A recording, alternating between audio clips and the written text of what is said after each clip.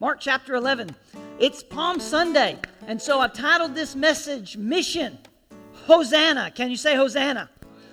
Hosanna. Mission, Hosanna. And so Mark chapter 11, verse 1. Now when they drew near to Jerusalem, to Bethphage and Bethany, at the Mount of Olives, Jesus sent two of his disciples and said to them, Go into a village in front of you, and immediately as you enter it, you'll find a colt tied, on which no one has ever sat. Untie it and bring it. If anyone says to you, Why are you doing this? Say, The Lord hath need of it, and will send it back here immediately. And they went away and found a colt at a door outside in the street, and they untied it. And some of those standing there said to them, What are you doing, untying the colt? And they told them what Jesus had said, and they let them go. And they brought the colt to Jesus and threw their cloaks on it, and he sat on it. And many spread their cloaks on the road and overspread leafy branches that they had cut from the fields. And those who went before, those who followed were shouting, Hosanna! Blessed is he who comes in the name of the Lord. Blessed is the coming kingdom of our father David. Hosanna. Can you say Hosanna? Hosanna. In the highest. Now, Father, bless the reading of the word, to the hearing of our ear and the receiving of our heart. God, as we open our lives to the word this morning, and the time that we have, would you fill us, God, with who you are. Plant the seed of the word of God in our lives. God, let it be planted in fertile ground.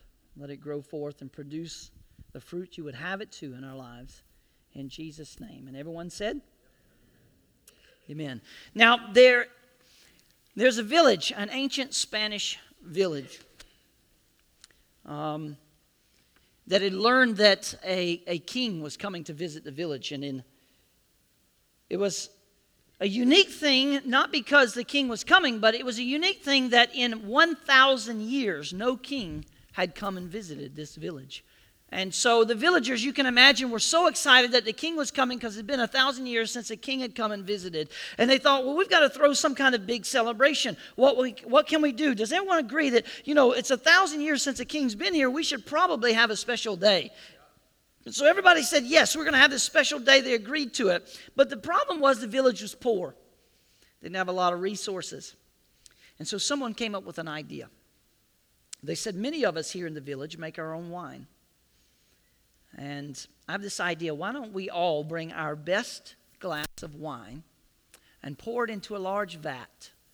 And then when the king comes, he can take a cup and he can get out of that vat a cup of wine, and he'll be able to taste the best, the very best of who we are.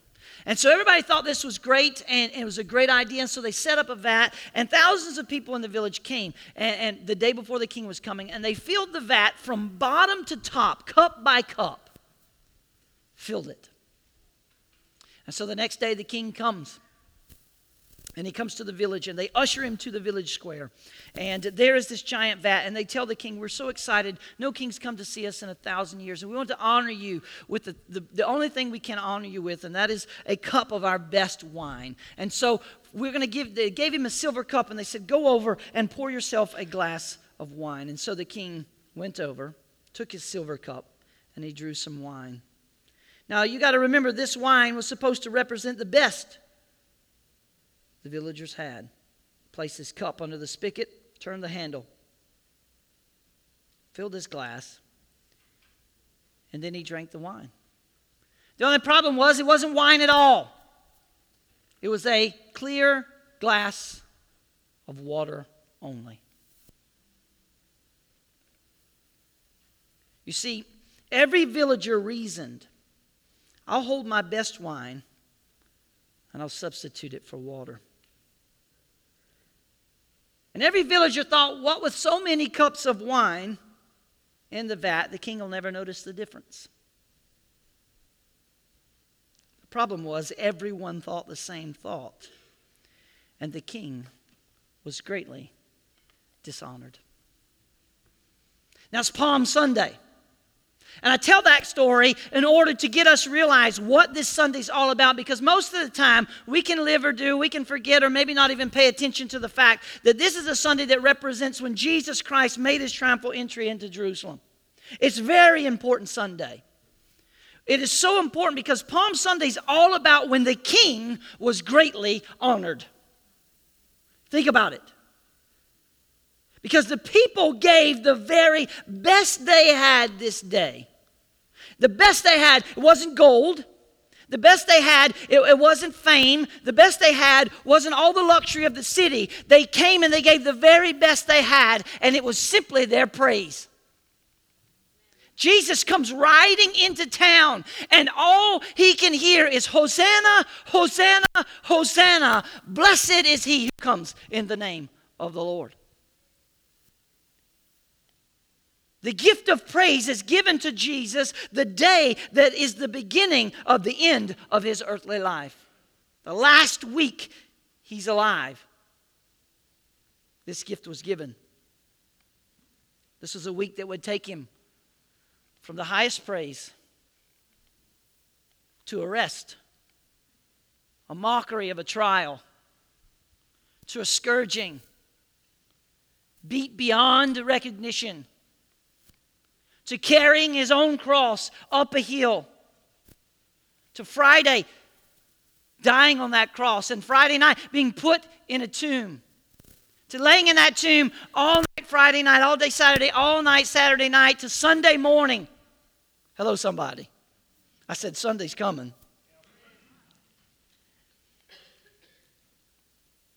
Jesus is on a mission. Palm Sunday is all about a mission, church. And Jesus' mission was Hosanna. His mission was Hosanna. Jesus was on a mission because the word literally translates to save. Jesus rode into Jerusalem that day with a mission in mind. Think about it for just a moment. It's Passover. The greatest of all of Jewish holidays. It was the one where they come together and they celebrate. They remembered God's mighty work of freeing the Jews from Egyptian slavery and setting them free in the days of Moses.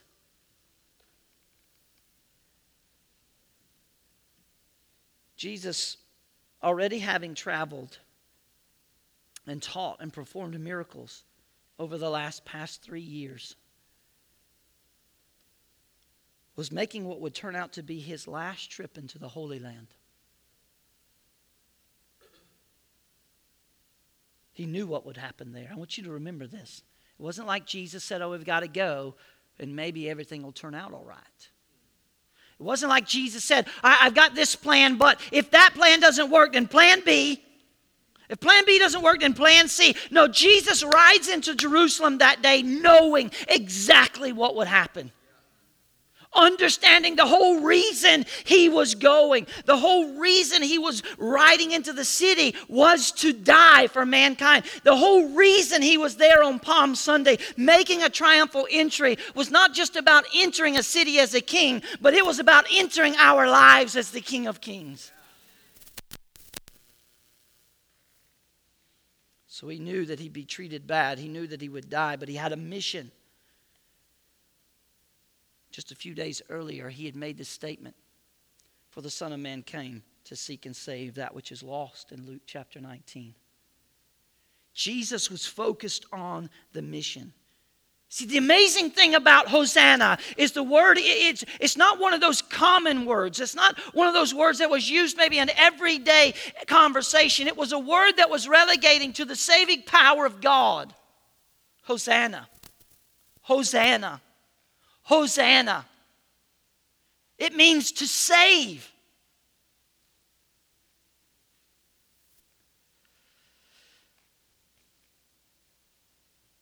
Jesus is riding in. He's on a mule, a donkey. And the crowd is shouting, Hosanna. Hosanna. Hosanna. The crowd is shouting Hosanna. And it's wailing up. And it's beginning to revive through the streets, so much so that everyone is taking notice. And the crowd is shouting and shouting and shouting. And I wonder what Jesus was thinking. I don't know if you ever read your Bible like I do. But when I read them, I'm wondering what Jesus is thinking here. As this sound reverberates, as the words continue to just pulse. Hosanna, Hosanna, Hosanna. I wonder if Jesus thinks, that's exactly what I'm here to do. Think about this. Jesus in his own mind is saying, that's what I'm here to do. It means to save. Hosanna, to save. Hosanna, to save. Hosanna, to save. Jesus is riding by and they're literally saying, save, save, save. And Jesus, that's exactly what I'm here to do. Think about it in his mind. In his mind, he's got to be saying how right you really are, but how little you really understand. See, that's what Easter's all about. That's what Palm Sunday is setting us up for. This whole week is all about showing us how right we really are to celebrate it, how right we really are to call him Savior. But it demonstrates to us how really little we understand.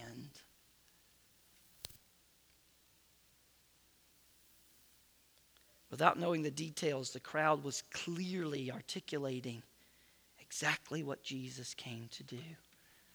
Now, Jesus rode into town. People let loose this joyous, uninhibited praise. Like nothing could get in their way. Nothing would stand in the way. Nothing would calm them down. This crowd of people, probably from Jesus' home region of Galilee, this crowd of people's gathered and they're shouting and they're shouting and they're shouting, "Blessed is he who comes in the name of the Lord."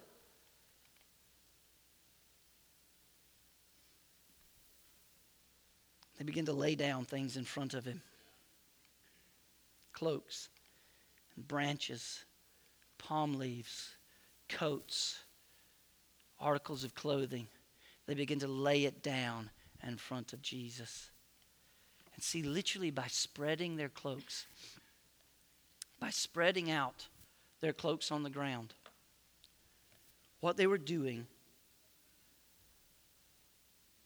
is they were saying, "This is our red carpet. This is our red carpet. This is our red carpet."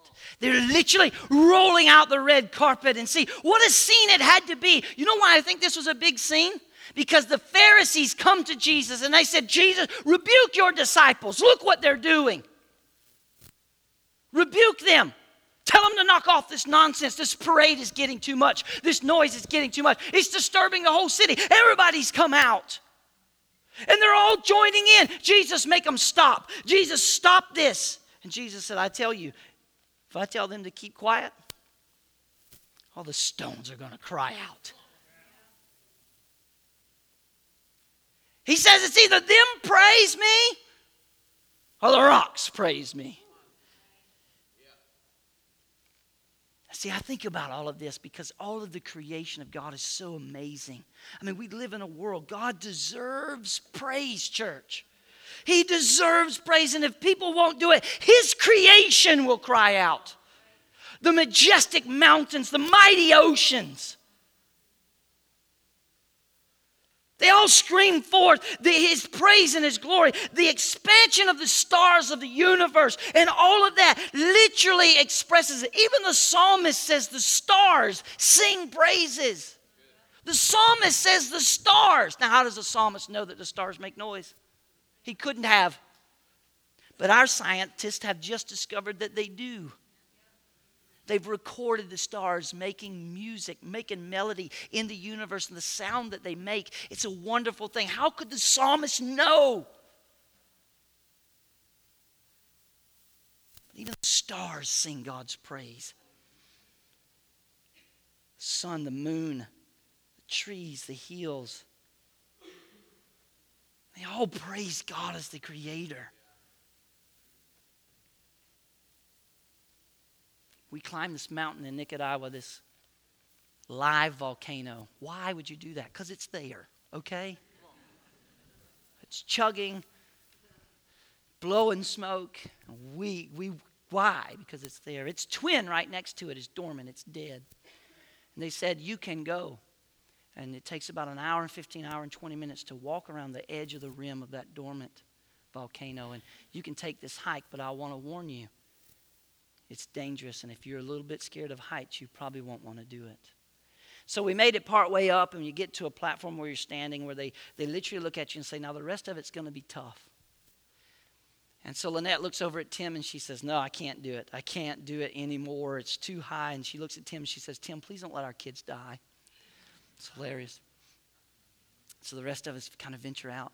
So we take this hike, and I mean, some of it was about 18 inches wide, and if you fall, you don't stop till you get to the bottom. And it's a long way down. And so some of the kids are on their butts scooting around, and all these kind of things. And we get to this one spot where we took a couple of pictures where you could literally see there's another volcano that's live about 50 miles away is what they tell us. You stand on the edge of this cliff, literally on the edge of this dead volcano, and you can see 50 miles away. You could probably see further than that if it wasn't for the haze of the volcanoes. And one of the kids, was it Marky or Lexi? I don't know which one of you. Somebody looked at me. I don't know. Maybe it was Skylar. I can't remember. One of them looked at me and said, look at this. How can anyone stand here and look at this and say that was all an accident? I was like, Lord, even standing on a volcano, it praises you. Just the beauty of it, the glory of it, and everything that was there. See, Jesus is saying, look, if they don't praise me, you're all in trouble.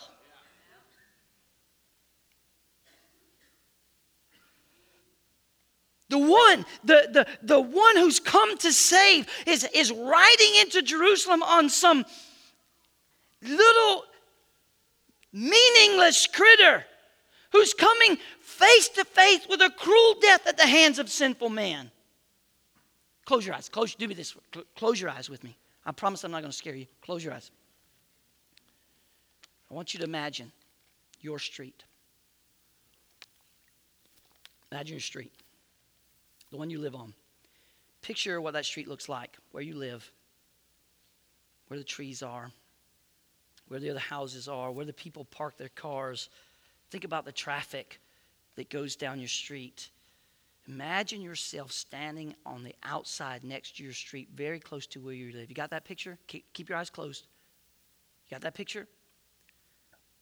Now I want you to imagine that coming down your street, you spot a crowd of people.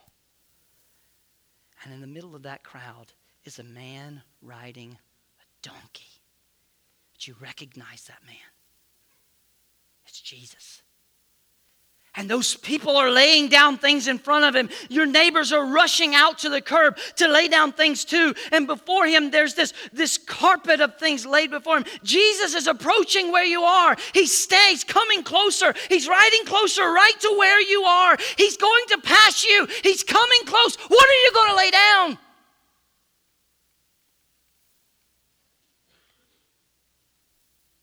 Look at me.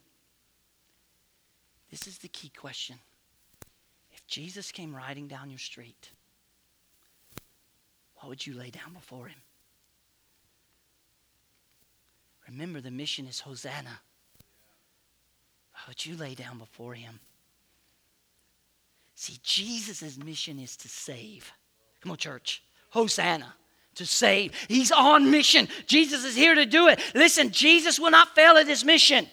He said it is finished. Jesus hasn't failed at his mission. He came to seek and save that which is lost. Jesus comes to save. Hosanna, Hosanna, Hosanna. Our mission is to praise. See, Jesus comes to do Hosanna. We live to sing Hosanna. Oh man, this is so good. See, our praise is essentially to give him a compliment. Now, I know it's light because I tried to erase this. I really did. I'm writing my sermon and a compliment. I know it's rude. It's kind of crude. It just doesn't meet up to praise, does it? Right? I mean, if I come at you and say, Brian, hey man, your job's to give Jesus a compliment. You're like, good job, Jesus. Attaboy, man. Way to go, Jesus. Kind of falls short, doesn't it? But it wouldn't leave me. It stayed there with me because, see, this idea of our job to praise, it's to do it publicly or privately. It's to do it in all kind of variety of ways. Music, words, preaching, sharing, all these things, painting, crafts of performing dance or drama, all these kind of things. Just about any kind of mode of communication can be used as a way to praise God. It's what we've been called to do.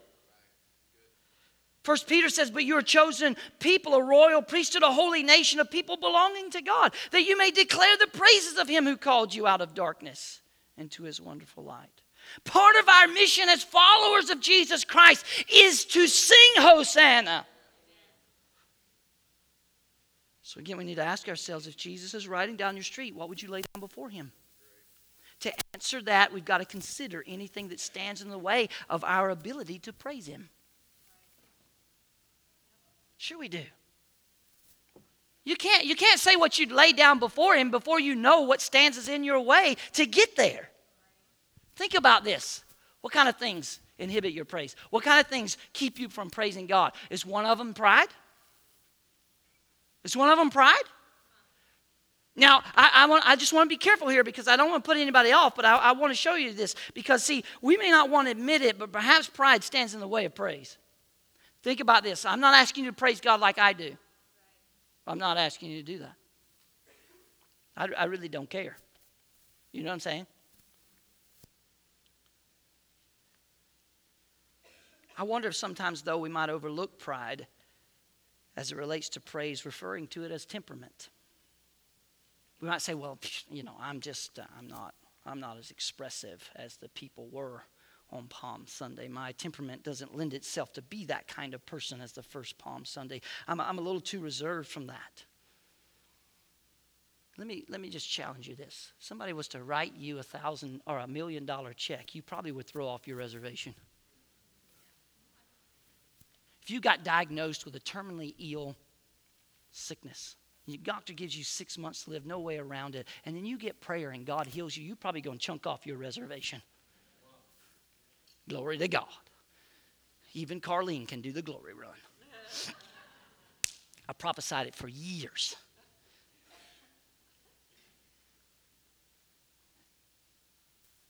There's a gentleman, an Italian guy, who is not so reserved. His name is Roberto Benigni, not Benoimi like our Lenny, but Benigni is his name. And he's an Italian guy. He won an Oscar for a film called Life is Beautiful. And I think he won the Oscar in 2000. Now, I don't watch the Academy Awards because I don't watch the Academy Awards, but I read about this because of his reaction. I read about it. So Roberto, upon hearing his name called for this Academy Award, he leaped to his feet.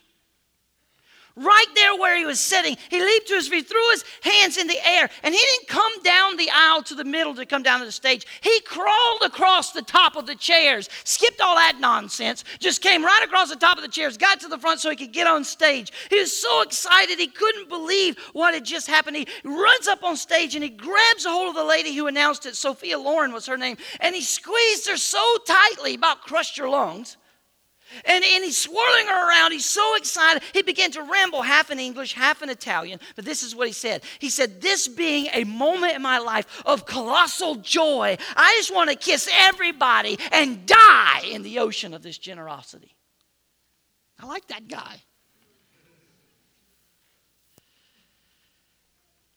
This same guy, in case you think that was just a one-off thing, this same guy, the first time he ever met the Pope, he kissed the Pope over and over and over, and he called him Babbo, which means daddy in Italian. He gave the Pope a big old bear hug. He picked the Pope up and shook him and shook him and shook him and shook him and kissed him and put him down. And when he put the Pope down, the Pope looked at him and he says, yep, you're very Italian. See, Roberto would have fit right in on Palm Sunday. He'd have no problem throwing down his coat and waving his palm branches. There's another guy who won an Academy Award that night too, right after Roberto got his. And his expression was no less honoring and gratitude, even though it was a little less in demonstration because he was a reserved man. He came up and he received his reward and he looked at the crowd and he says, inside, I feel just like Roberto. The audience died laughing. That's temperament. There's a difference between temperament and pride.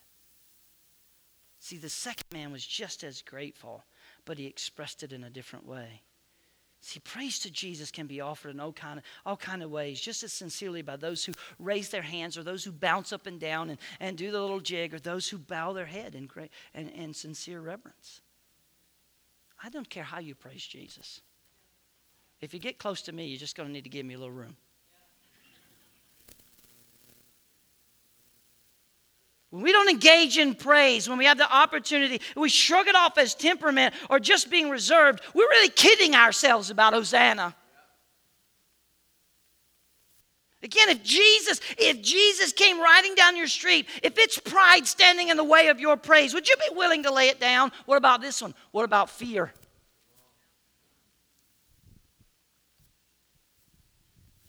Perhaps fear stands a classic example of fear standing in the way of praise. And I don't like to beat up on him because I knew he loved the Lord. But a classic example of this is Peter. Yeah, come on. Peter is following Jesus from afar off after his arrest. He's lurking in the shadows. He's hiding and to see how things would turn around. And someone looks at him and said, hey, you were with the Nazarene. You know Jesus. You were with him, weren't you? And he says,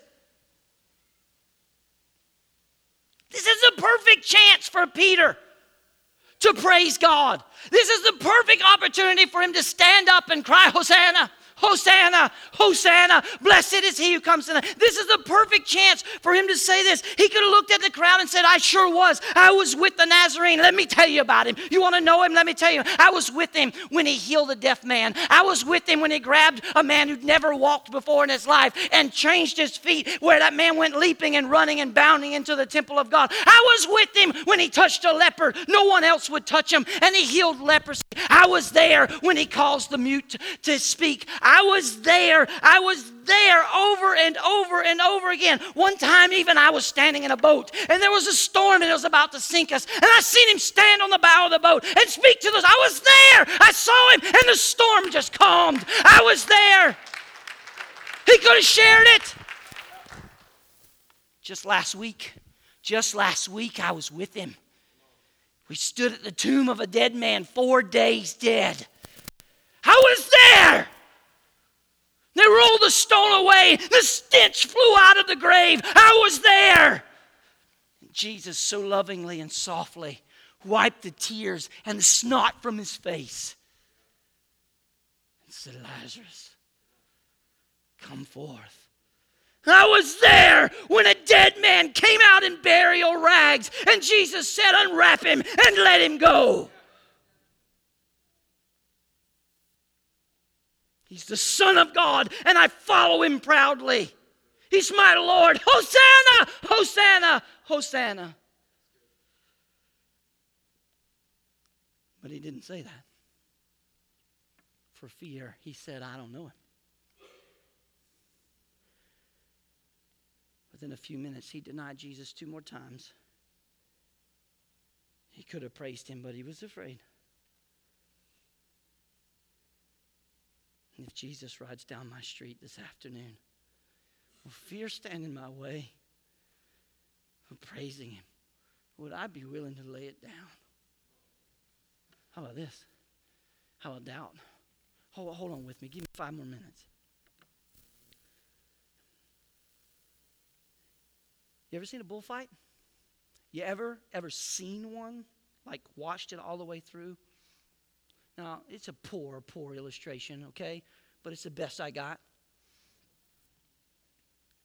I remember the first time I saw a bullfight all the way through and realized exactly what it was. Much more than the matador in Ole. Right? It's much more than a red, tippy-toed guy in a girly outfit dancing around a bull. To violate your Western mind a little bit. The bull always dies. The point of the whole thing is to kill the bull before the matador gets killed. Now that violates us enough because, we go, oh, poor bull. Unless you've ever been in the fence with one charging at you, okay?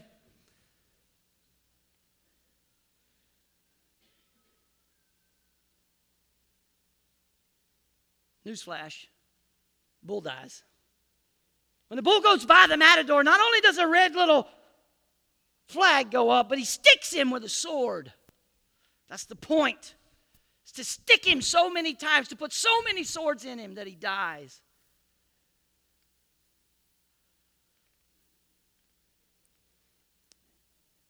If that doesn't violate you enough, if you've ever watched a crowd, you'll see thousands of people cheering. Every time the bull goes by, ole, yeah. Every time a spear goes in, everybody's cheering, yay. Every time the matador gets disemboweled by a horn, everybody's like, yay.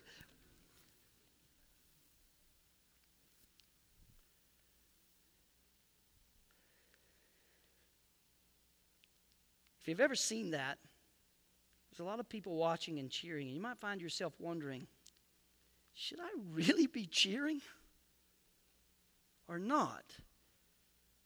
Because I really got some questions about this. Number one, it just ain't smart.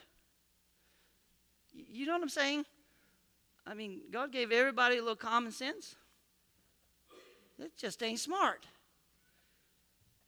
A gun works a lot better if you want a ribeye.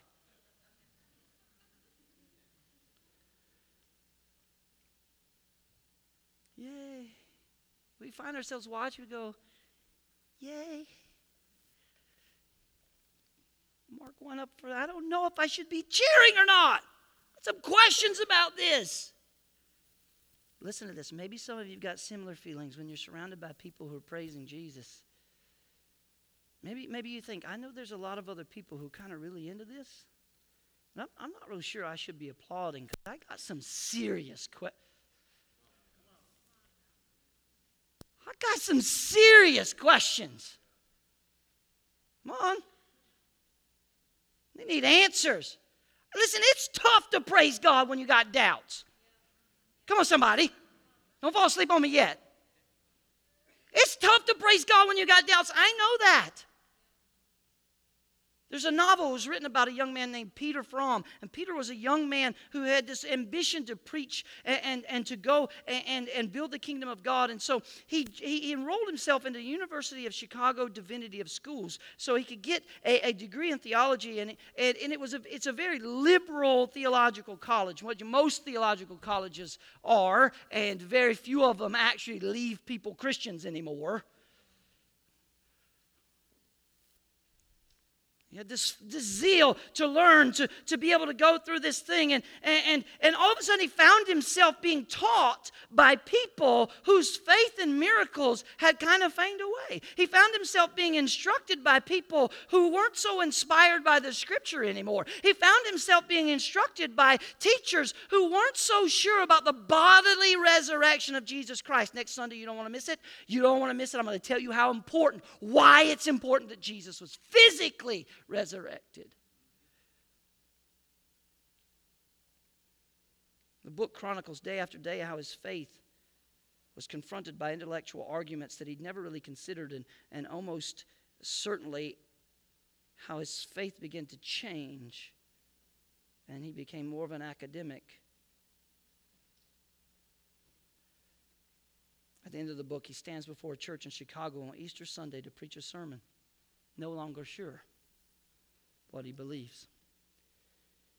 And as he attempts to tell the congregation about the wonderful resurrection of Jesus Christ, something he's no longer sure of himself, the inner battle between what he believes and what he's saying begins to overcome him emotionally, and he suffers a mental breakdown right in the pulpit.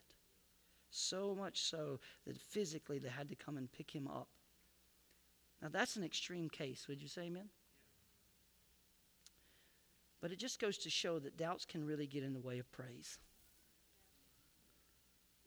Even sometimes for those of us who want to praise God. But if Jesus comes riding down your street today, if it's doubt that's standing in your way, the ability to praise Him, would you at least be willing to consider laying it down. Because if you're willing, I'm certainly sure He's willing to help you with it. Maybe it's none of these things. Maybe it's possessions. Maybe it's addictions. Maybe it's sin. Maybe it's sadness, depression. Maybe it's discouragement. Maybe it's worries. Maybe all these things stand in the way of your praise. But if Jesus comes riding down your street, you've got to be willing to lay it down in front of Him.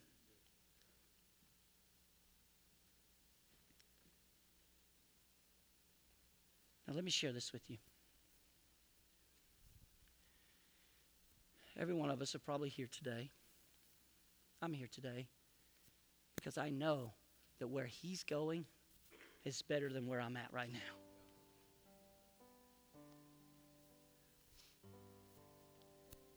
That what He's offering is better than what I have right now. I'm here today because what He's asking is better than the agenda I have for my own life. So praise Him, church. Don't be scared to cry, Hosanna, Hosanna, Hosanna. Blessed is he who comes in the name of the Lord. Psalms 150 says, let everything that hath breath cry, Hosanna. When I consider the first Palm Sunday, this thought came to me, and literally this morning, I get up at 4:30 like I always do to go back over my notes, to spend some time in prayer, just to say, Father, speak again. And I go through my notes, and it's about 4:45. I've read through my notes real quickly again, and it's just junk. In my mind, I'm thinking, God, these people are so much more worthy than this. This is trash. And so I put those notes aside and I start to write a new sermon. 4:45 this morning. The Donkey and God's Plan. That was the title of it. So next Palm Sunday. No. And so I get done with this sermon and it's about 6:30. I've got my outline laid out there and I'm like, great. This is good. And I look back over at this page of notes.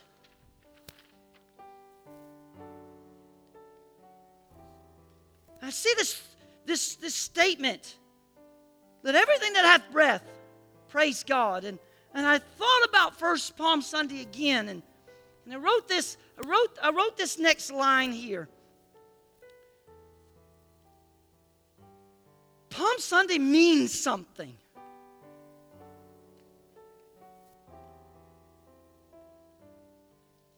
When I consider the story, I'm struck by this thought. This is a thought. It's 6:30 this morning. I got 2 sermons. I don't know what to do, God. They're not going to let me preach both.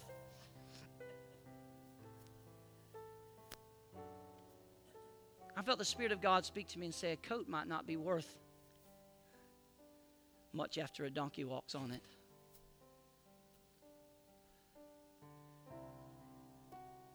I just thought about it. This crowd, listen, when they laid their coats down, there's no guarantee they're getting it back.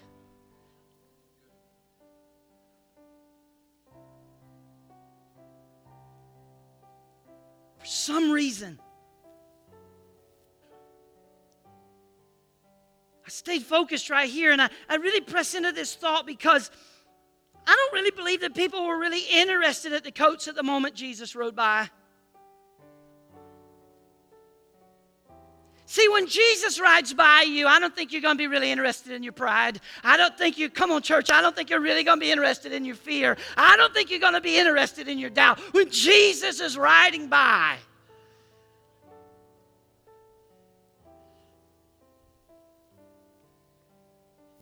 these people are very, very poor. And they weren't concerned about coats as much as they were concerned about praise. Oh, if the church would get there on Palm Sunday, man. If we would stop being so concerned about all this nonsense and just cry, Hosanna! I'm in the basement and I just want to scream, Hosanna!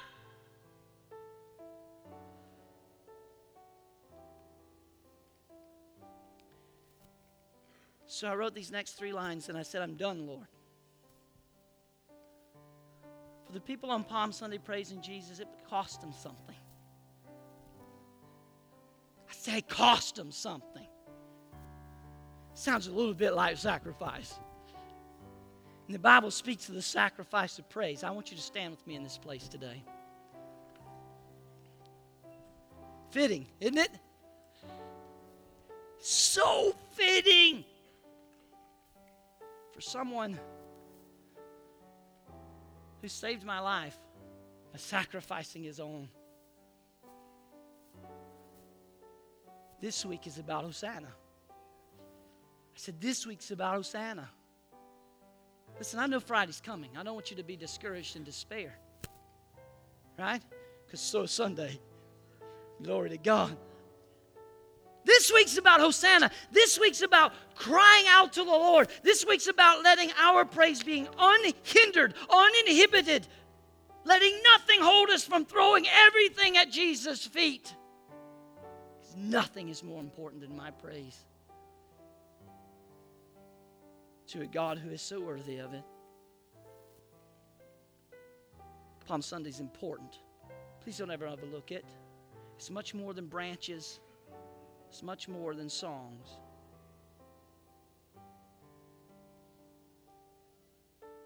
It's about mission. His and mine. It's about mission.